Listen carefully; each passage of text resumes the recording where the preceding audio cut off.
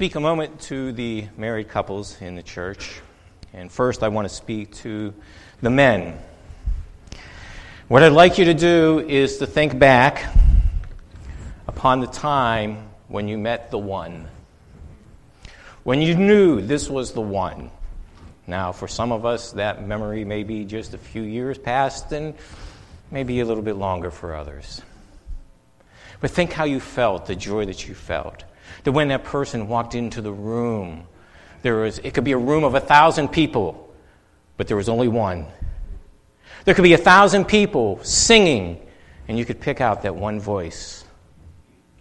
And then remember how it was that you prepared for that famous invitation.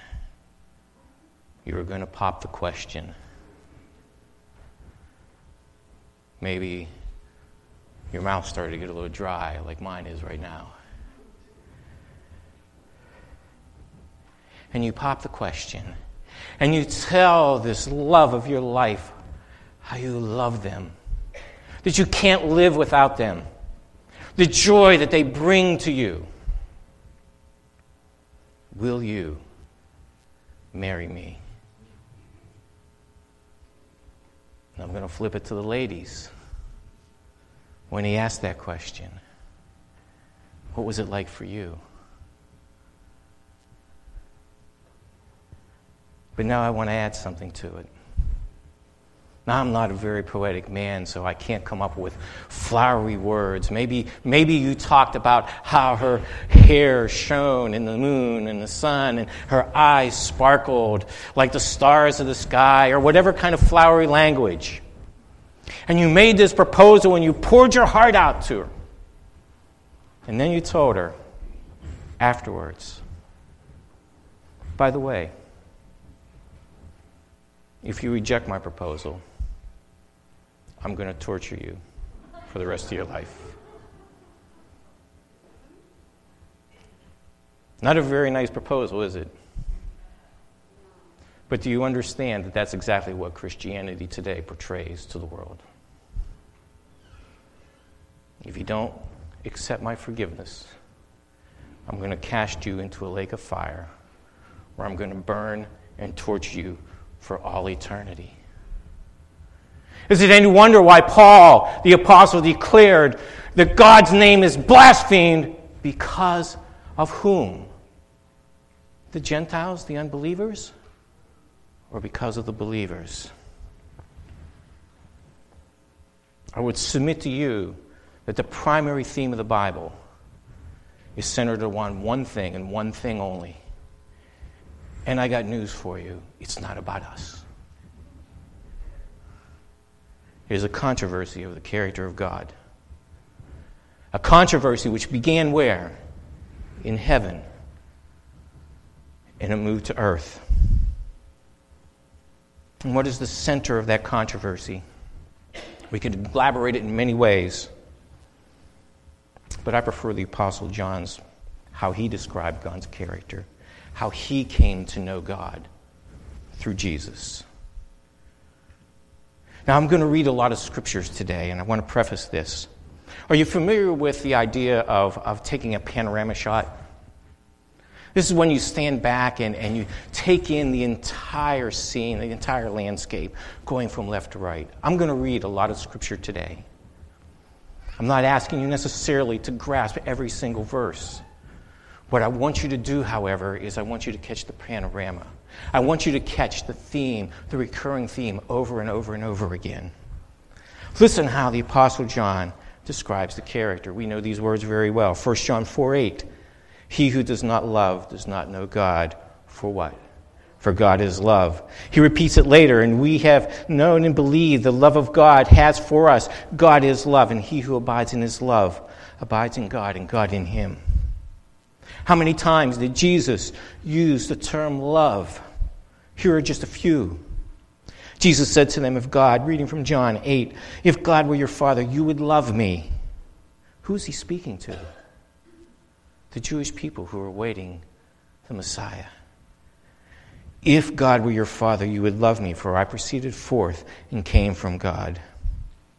A new commandment I give you, that you love one another But he adds this, because that was actually an Old Testament requirement, wasn't it? But he adds a new twist. As I have loved you also love one another. As the Father loved me, I also have loved you. Abide in my love. Greater love is that no man than he lay his life down for his friends. When Peter, after the resurrection, was there confronted with Jesus, sitting around the fire, Jesus said to him, Simon, the third time, son of Jonah, do you love me? I have a question for you. What was Peter worried about? Was he worried that all his sins were forgiven? Or was he worried and more concerned that his relationship with Jesus was still intact? Think about that. This principle of love is not a New Testament idea. In John 14:15, he says, if you love me, what? Keep my commandments. Do you know where Jesus was quoting from in the Old Testament? You know, it's fascinating because I've asked this question numerous times. And you know what frightens me? Not only do most Christians not know where it's being quoted from, I've encountered pastors, even pastors from our own community of faith, who do not know.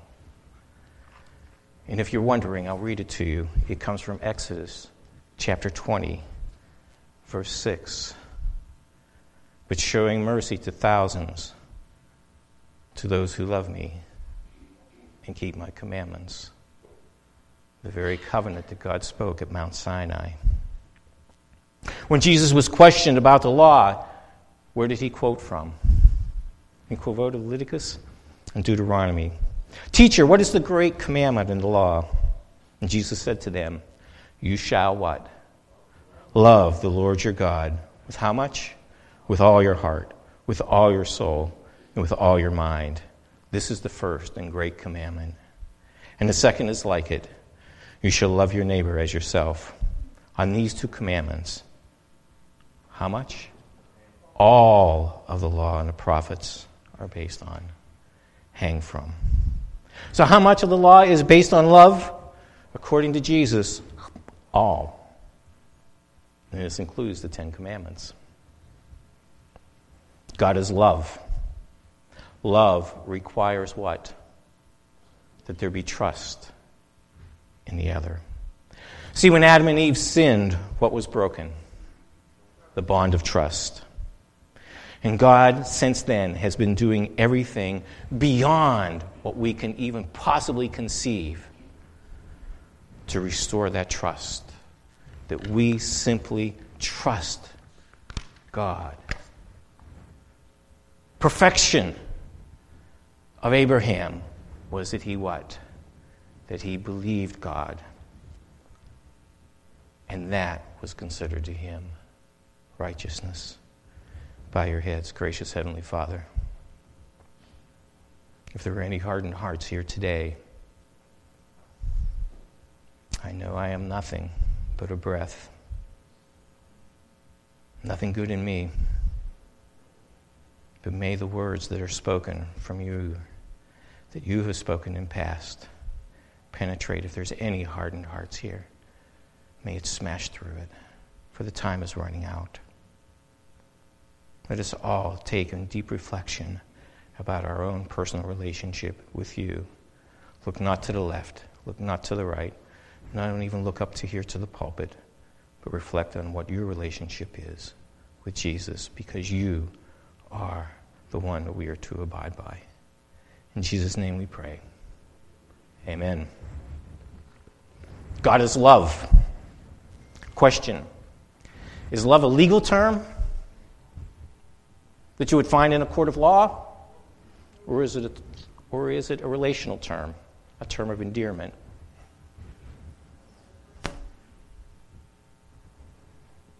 Love is relational, we understand that. But did you know that grace is also relational? Yet how do we typically present grace? Do we present grace within a framework of a relationship? Or does this scenario sound familiar? On the day of judgment, there's going to be a judge, and Jesus is our defense attorney, and Jesus is going to stand and say, I have paid. What kind of a setting have you heard? Last year about this time I gave a sermon called Grace in the Everlasting Covenant. And in it, I walked through the Scriptures, and granted, it was a lot to take in, on how there was not one covenant principle at work in the New Testament, but two. And only when you married those two together, pun intended, did you actually get the full understanding and compass of all of God's character, of His grace. The principles were that of a marriage and that of a last will and testament. Question in marriage. And it's fascinating. I usually get the same answer all the time on this one. When is grace needed in a marriage? Yeah, I heard someone say it, always. All the time. Is grace needed in a marriage when everything is going well? Or when a relationship has somehow been damaged? And if the offended spouse and the offender, if the offender comes and says, I'm sorry, I want to make this up, and you in your heart finds a way to forgive, what is the purpose of that grace? Is it so if the spouse was unfaithful, whether it be with their affections or whether it be with money or whatever it happens to be with the time? Is it so that unfaithful spouse can remain unfaithful? Or is it given for the healing and restoration of the heart? I mentioned earlier this morning that the power of the gospel is not found in forgiveness of sin. I want that to sink in. The power of the gospel is not in the forgiveness of sin. The power of the gospel is the transformed heart in response to that sin. What did Jesus say?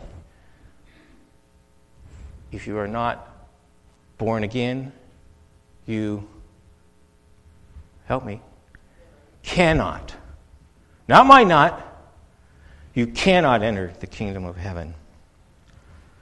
Today we're going to take a closer look at these covenant principles of marriage, the relationship between Christ and the church, and its parallels to end times. The principles of marriage are sprinkled throughout the New Testament.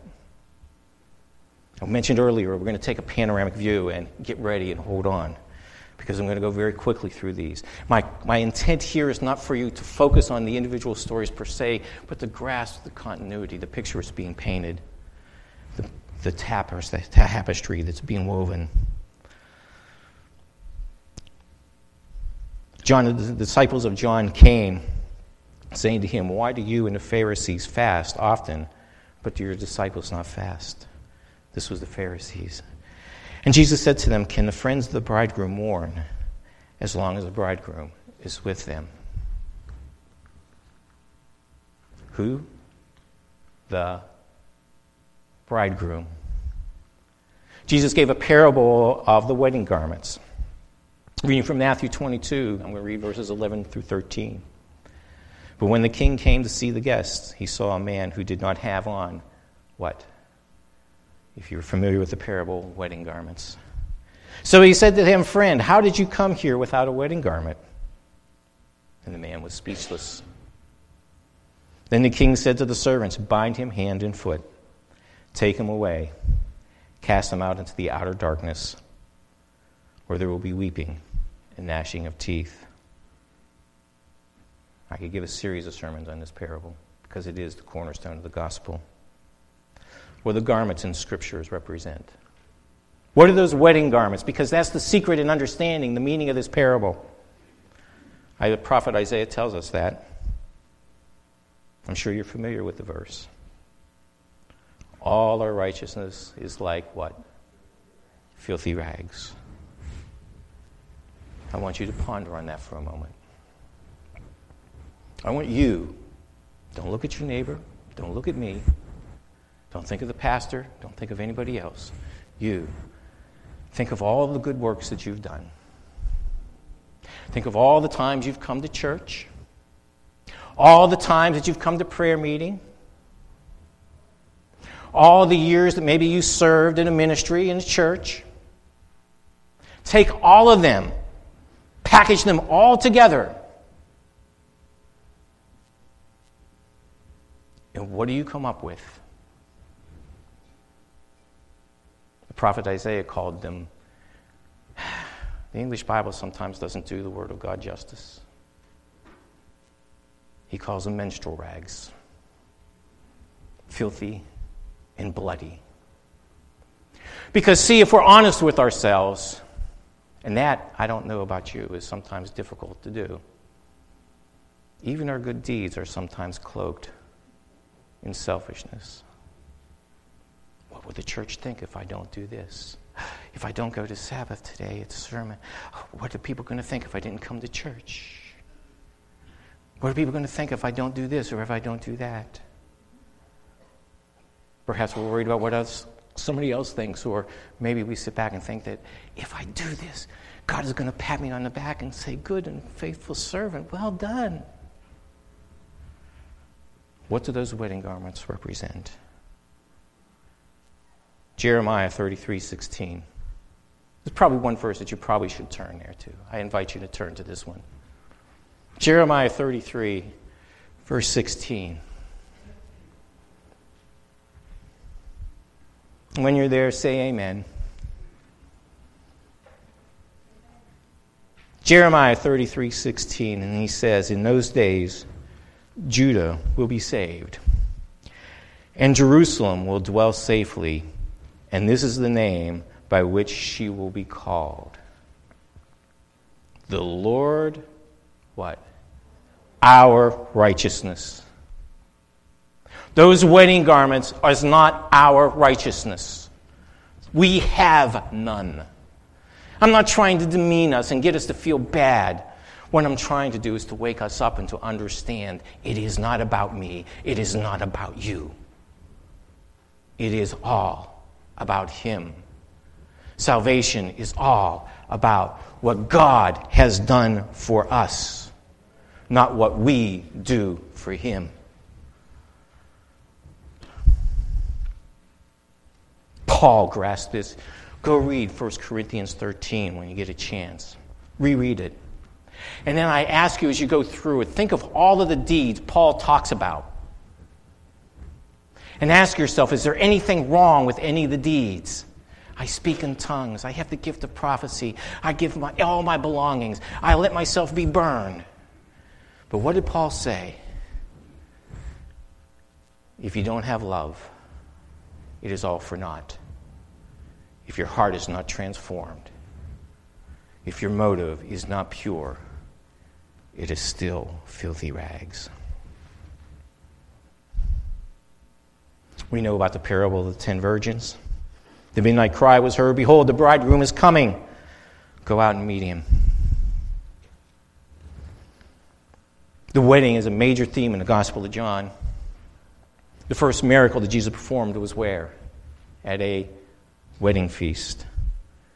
When John the Baptist was approached, he said, should not how can I must decrease so that he can increase. This is how the joy of the friend of the bridegroom is fulfilled, to see him magnified. John understood and knew his place, his role, the work that God had given him, and he fulfilled it even unto death. Later, Jesus ties on the whole concept of marriage. Be one as I and the Father are one. When two come together, what is it supposed to be? They become one. Paul uses the theme of marriage as well as a teaching tool. He actually compares the Old and the New Covenant in Romans 7 to marriage, that you need to divorce the old before you can marry the new, that the old actually has to die. What was the Old Covenant? What was the flaw of the Old Covenant? Was the problem with the covenant?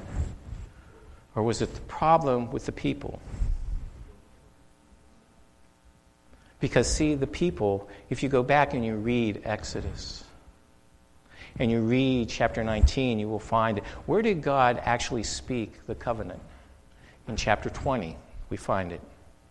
When did the people say, I do? Before the law was even spoken. Before the covenant was even given. They said, we will do all the Lord can do.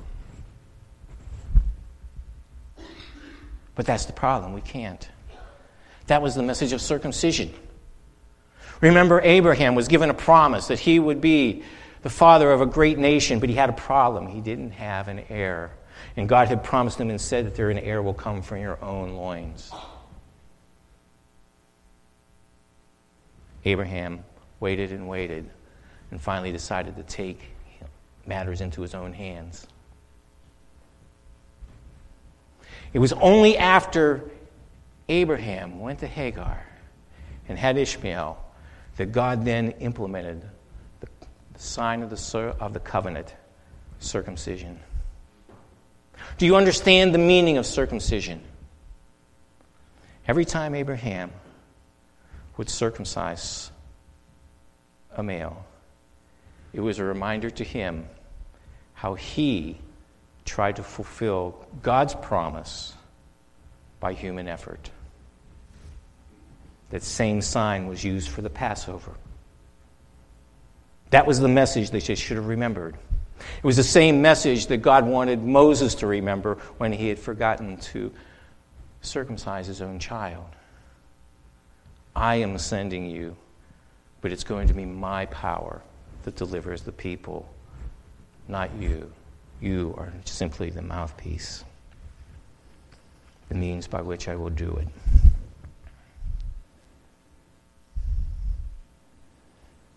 There's marital language as well as in Revelation. Church of Ephesus, remember your first love. Sometimes I yearn not for how I felt, the enthusiasm I felt when I first became a Christian, that excitement. I wanted to tell everybody.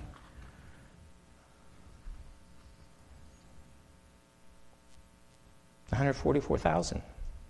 Oh, there's a topic that you want to open a can of worms, huh? But how are they described? You know, it's fascinating is how many different sermons and lectures I've heard on 144,000. No one seems to address the fact what it means in God's eyes to be a virgin. Here's a little hint. If you go back to the Levitical laws, the high priest, and who's our high priest, by the way? Jesus. The high priest could only marry a virgin. Think about that. Then there's the wedding feast, the marriage supper of the Lamb that is talked about. Based on these texts, what might you think would be a good thing to study? Something cheery. Come on. Something cheerful, right? How about a wedding? So let's take a step back in time and let's go back. Now, we have to be careful with analogies because the danger for us today is that we will look at the wedding through 21st century eyes, that we will think about our wedding in modern times and in our customs. But if we're going to get the true picture of what Jesus was intending, what do we need to do? Logical. We need to take a step back in time, do we not? And go back to what was the wedding process in the time of Jesus. So I'm going to walk you through very quickly what that process was. First of all, the wedding process was actually in two stages. There was a betrothal, and I am going to butcher, forgive me, the Hebrew, even the transliteration of it, called either Yerushin or the Kedushin. And then there's the actual marriage ceremony. And typically, there is a year between the two. Now, we might be tempted to think of the betrothal as engagement, and it might be somewhat analogous, but there's, as I share some things with you, you will realize that probably not a good analogy. Also included in the process was a marriage contract. And this marriage contract had to be agreed to before the betrothal ever took place. Who arranged the marriage? The fathers. Do you remember how Abraham sent his servant Isaac to find a wife for his son Isaac? Kind of repetitive, wasn't it? The father of the groom was also expected to pay a dowry, which the father of the bride would receive. Now, the dowry could be money, could be valuables, or it could be actual in service. And we see in the case of Isaac and Rebekah, valuables were presented, money, silver, things like that. But in the case of Jacob and Rachel, what was his dowry? Service. It's interesting, too, to note that the Jewish traditions say that the marriage was not necessarily seen as two individuals coming together, but actually two families joining together. They looked at it broader than just simply two people.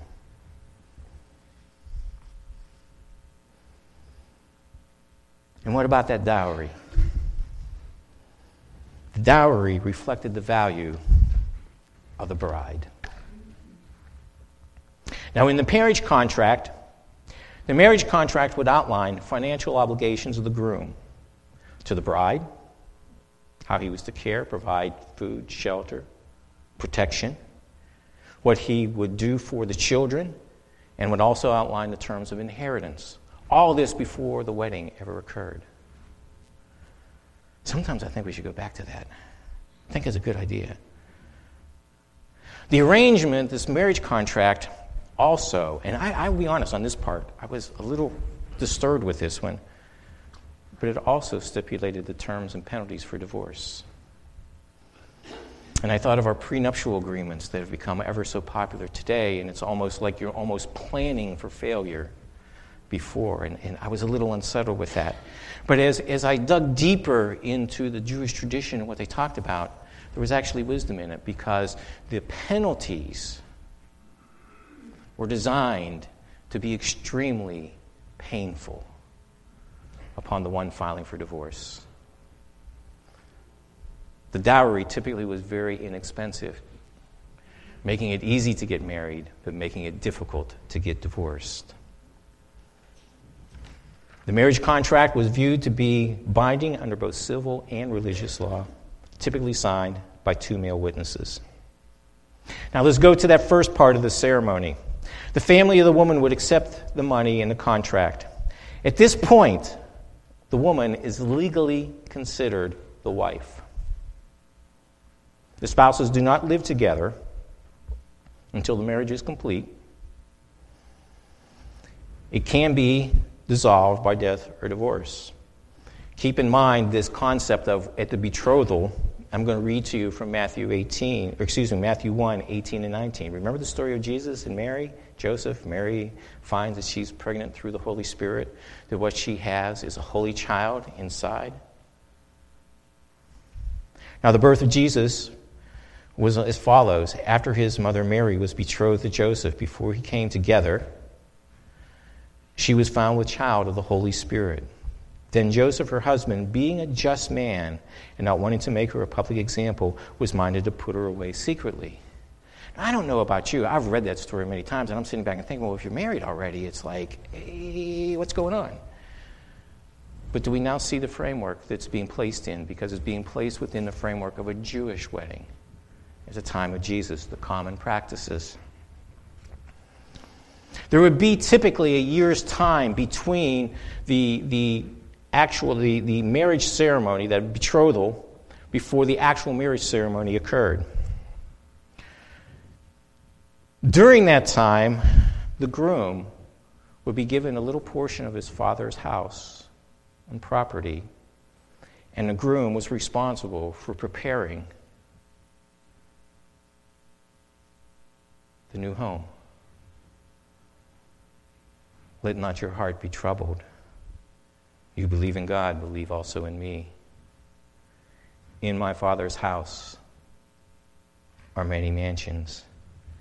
If it were not so, I would have told you. I go to prepare a place for you. Put your name in there. Are you beginning to see the pattern?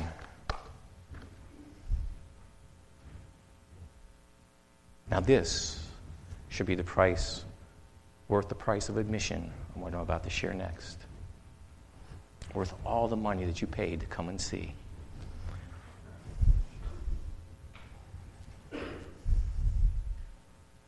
Guess who set the wedding date? If the father made the arrangements, it was the father as well who set the date. But on that day and hour, no one knows, not even the angels in heaven, but my Father only. I prayed long and hard whether I was going to digress a minute, but I feel, given where we are in time frame, that I need to digress just for a second. But the day and the hour, how many? No one. Do the angels know? Who's the only one that knows? God the Father is the only one that knows. The reason for the idea of there being a way for the Father to be presenting is that the groom might get a little anxious and decide to take shortcuts to hasten the day of his wedding. And so to prevent that, the Father was given the responsibility, the sole responsibility. We know the times we are living in. And dates are constantly being set.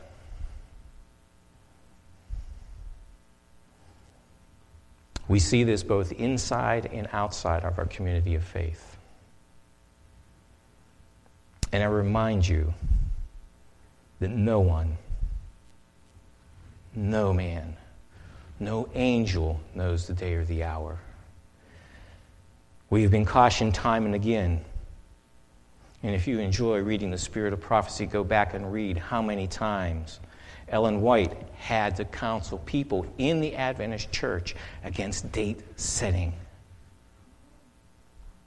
Because it happened, and it happened a lot, apparently, from as I've read. And people get very creative because I've read, typically outside of our community of faith, everyone points to modern Israel and saying, this is the sign. This is when Jesus is coming back. They have rebuilt everything. The temple is going to be rebuilt. The Antichrist is going to sit in that temple, and he's going to make a covenant halfway through. And there's going to be this 7 years of tribulation where all of the people who believed are taken up before the tribulation occurs, and all those who didn't believe are going to be left behind. And there's 1,000 variations of this story. You know what's sad? Do you know where the idea of 7 years of tribulation come from? It actually comes from the prophecy of Daniel 9:27. The very prophecy that tells us when Jesus was going to be crucified, when he was going to confirm the covenant. That's the basis. Things haven't changed, have they? Did they not accuse Jesus of doing the work of Beelzebub? Here's a prophecy that tells us about Jesus. And most of Christianity applies it to Antichrist. God help us. And if you question anything, I don't care how creative you can be with dates. I don't care how creative you can be with feasts. I don't care how creative you can be with prophecy and time prophecies and all of this. If that verse didn't convince you, and that concept didn't convince you, mull on these words. Found in Matthew 24:22. Unless those days were shortened, no flesh would be saved. So no matter how creative you can be with date setting, it's still going to be wrong. Now, I do have a question. This is an introspective question to you. If Jesus were to come back today, are you ready? And my words to you are this. If you feel you're not ready, then you don't understand the gospel. Did you catch what I said? Then you do not understand the gospel. Was the thief on the cross ready? Yes, he was. See, true faith is about putting our faith and trust in Christ and what he has done. And if you doubt, let me give you another panorama. Genesis 3:15. And I will put the enmity between you and the woman. Ezekiel 36:26. I will give you a what? A new heart and put a new spirit. But Joe, that was the Old Testament. Hebrews 8:10. For this is the covenant that I will make with the house of Israel after those days, says the Lord. You want to say it with me? I will put my laws in their mind and write them on their hearts. Who's doing the work, folks? Me? You? I don't know about you. I can only say for myself. But the more I try to do what's right, the more I fail. Sooner or later, Jesus is going to get it through the thick skull for me to get out of his way and let him do the work. Let's continue now to the actual marriage, the second part of the ceremony. It's interesting because the tradition appears that this appears to be slightly different depending on the culture, location, and time. But there seems to be a general universal consensus. And by the way, in gathering this information, I did not use Christian resources. I didn't trust Christian resources. Do you understand why? Because it would be very easy to be very biased and to force fit things and to add things that may not have been there and maybe hold back things that maybe contradict my mind. I use purely and solely Hebrew resources, those who actually deny the bridegroom. This is what gives me confidence that there is a lot of truth in what I am sharing and gives me the boldness to share it with you. I love this part. The bride would be escorted in a grand procession and brought to the wedding ceremony. And now I saw a new heaven and a new earth, for the first heaven and the first earth had passed away, and also no more sea. Then I, John, saw the holy city, the new Jerusalem, coming down out of heaven from God, prepared as a bride, adorned for her husband.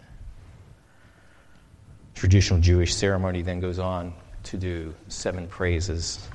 For time's sake, I will read just one of them for you. Praise are you, O Lord God, King of the universe, creator of the fruit of the vine, you who created all things in your glory. 6 of the 7 blessings that are pronounced over the new couple actually focus on God and his glory. I think that's beautiful. Can I get a wow for that one? Thank you.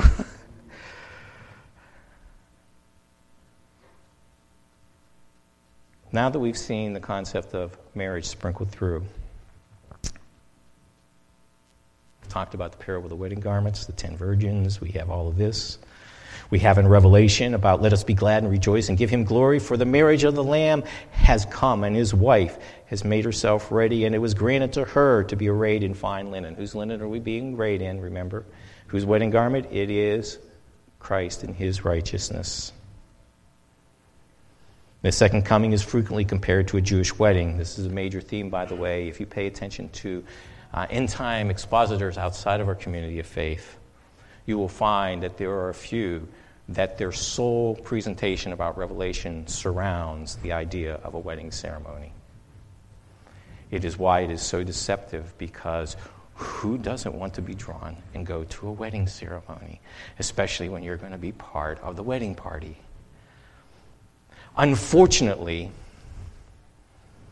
whether it be for them or for myself, I have an inquisitive mind. And I get into this habit of asking questions. And I ask myself a silly little question. If there's going to be a wedding, there must be what? An exchange of wedding vows, or what the Bible would describe as a marriage contract, according to Jewish tradition. And it's funny how all of these end-time expositors, to focus on the beauty of the wedding, forget about the marriage contract, about the wedding vows. Do you know the Bible actually tells us what the wedding vows are? If you haven't guessed already, let me share with you a few scriptures. Isaiah 54:5. By the way, turn with me on this one, because this is a beautiful, beautiful statement. Isaiah 54:5. If you would turn there, and when you have it, say amen. Amen. Read along with me, depending on the version. I'm actually got the English Standard on this one. I'm not sure why. Usually New King James. What does it say? For your Maker is your husband. This is the prophet Isaiah, speaking some 800 years before Jesus, the analogy of the bridegroom. Ezekiel talks about God being his husband as well, too, the husband of Israel. He describes in very detail how he adorns the bride. It's very long, so I decided not to include it. And plus, it included a lot of jewelry, and I thought that might offend some people, that God would adorn his bride in jewelry. Jeremiah 3:13 and 14. God is appealing now to Judah. The southern kingdom, the northern kingdom has already been carried away. The southern kingdom has fallen into the same apostasy and done worse. He said, you should have learned from your sister Israel, but instead you not only have repeated her errors, you have done worse. Only acknowledge your iniquity, that you have transgressed against the Lord your God and have scattered your charms to alien deities under every green tree, and you have not obeyed my voice, says the Lord. Return, O backsliding children. This is from reading from 3:14, Jeremiah 3:14. Says the Lord, for I am married to you. And then this is the verse that actually caught me. As I was comparing and studying the covenants, I noticed that when in Hebrews it's quoting from Jeremiah, chapters 31, verses 31 through 33 about the new covenant, it suddenly dawned on me that there were some words that were not repeated in the New Testament. And here's what caught my attention.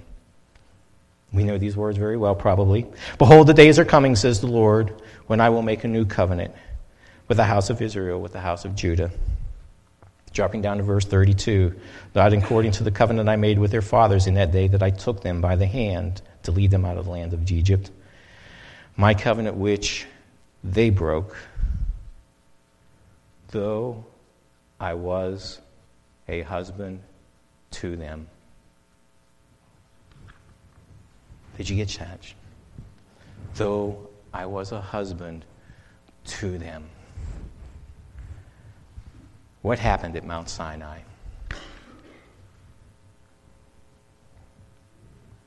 Was it simply God giving a law? Or was it what Jeremiah implies, wedding vows? Ask yourself, what are wedding vows about? To love, to honor, and to serve one another, is it not? And what are the Ten Commandments all about? To love, to honor and to serve one another. I would submit to you that we can look at the Ten Commandments, not just as law, because keep in mind, God does use legal terminology. Typically, when we think of the Ark of the Covenant, the tablets of the covenant, we always use the word covenant. Those of you who are scholars know that that's not how God referred to them in the beginning. He referred to them as the Ark of the Testimony and the tablets of the testimony. So there you have both the legal language and the relational language wrapped up together in the marriage contract, in the wedding vows. So can you imagine now, keep in mind that I probably missed this point, that at the marriage ceremony, the wedding vows would be read. The marriage contract. And so picture this, yourself, not the others, not the person next to you, yourself. Do you, the bride of Christ, promise, you shall have no other gods before me? What is the principle? Loyalty and steadfast faithfulness. Do you, the bride of Christ, promise that you shall not make for yourself any carved image?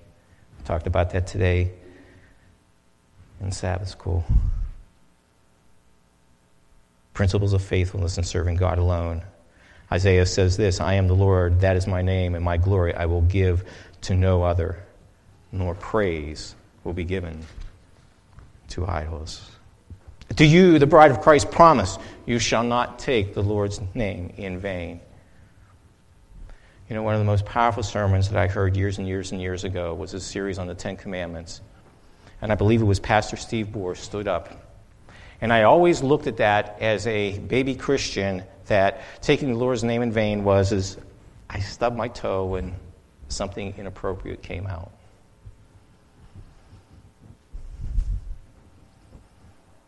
I think that's what most people think. And that is true. That is taking the Lord's name in vain. But it is not taking the name in vain the way God intended. If you call yourself and say you are a Christian, a follower of God, your character needs to reflect it, because when you take the name, when the wife takes the name of the husband, whose character is now on display? The character of the husband. Don't take the name of claiming to be a Christian lightly. I'm not saying you have to be perfect. It would be nice if we could be. But that's God's work, not our work. But be cognizant of whose name you represent. Do you, the bride of Christ, promise? Go through all of the commandments. My caution to myself as well as you, be very cautious of throwing stones. Think about how you keep the Sabbath. You know, it's commonly said in most commentaries that I have read, people who are far more smarter, brighter than I, sit back and say that after the Babylonian captivity, the Jews never again fell into idolatry. But if we read Paul, especially Romans, I love Romans. It's a difficult book. You've got to be very cautious with it. If you don't understand Galatians before you go to Romans, I would highly caution you go back to Galatians until you get it, because he builds off of it.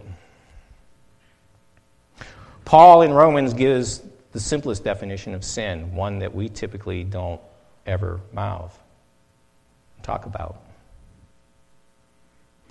Anything not of faith is sin. How much? Anything not of faith is sin. Paul also magnifies the definition of idolatry. Someone shared with us this morning as well, too. Anything we put before God that we esteem higher is idolatry. Remember that the commandment says to create an image or likeness, so it doesn't have to be a physical image. it would be very easy to simply throw stones at the churches that we know that use idols. But what idols do we have? I would submit to you that the Jews continued in their idolatrous ways. The only difference is the form of the idol changed. In place of Baal, they made the temple their idol. In place of the fertility goddess, they made the Sabbath their idol. Do you know that one of the reasons that they were put into captivity for 70 years, this wasn't the only sin, not by a long shot, but because they weren't keeping the Sabbath holy.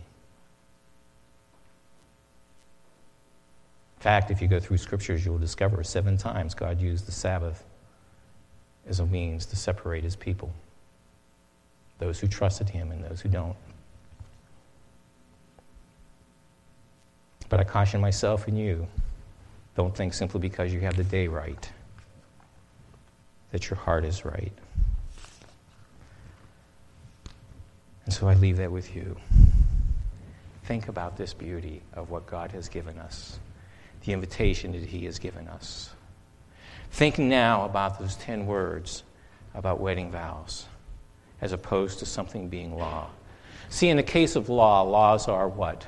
They are imposed upon you. You have to do them. And if you don't follow the law, what happens? You have to be punished. Is that what happens in weddings, in marriages? If you do wrong, I'll forgive you, but I still got to punish you.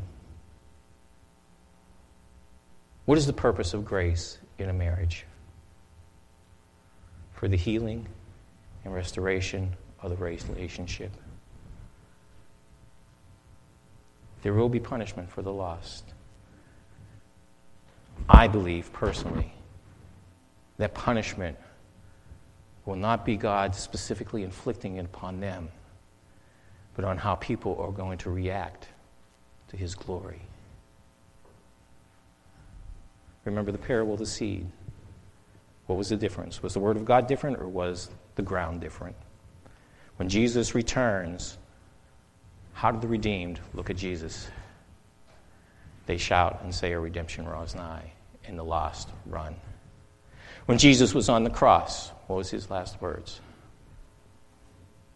Father, into thy hand I commend my spirit.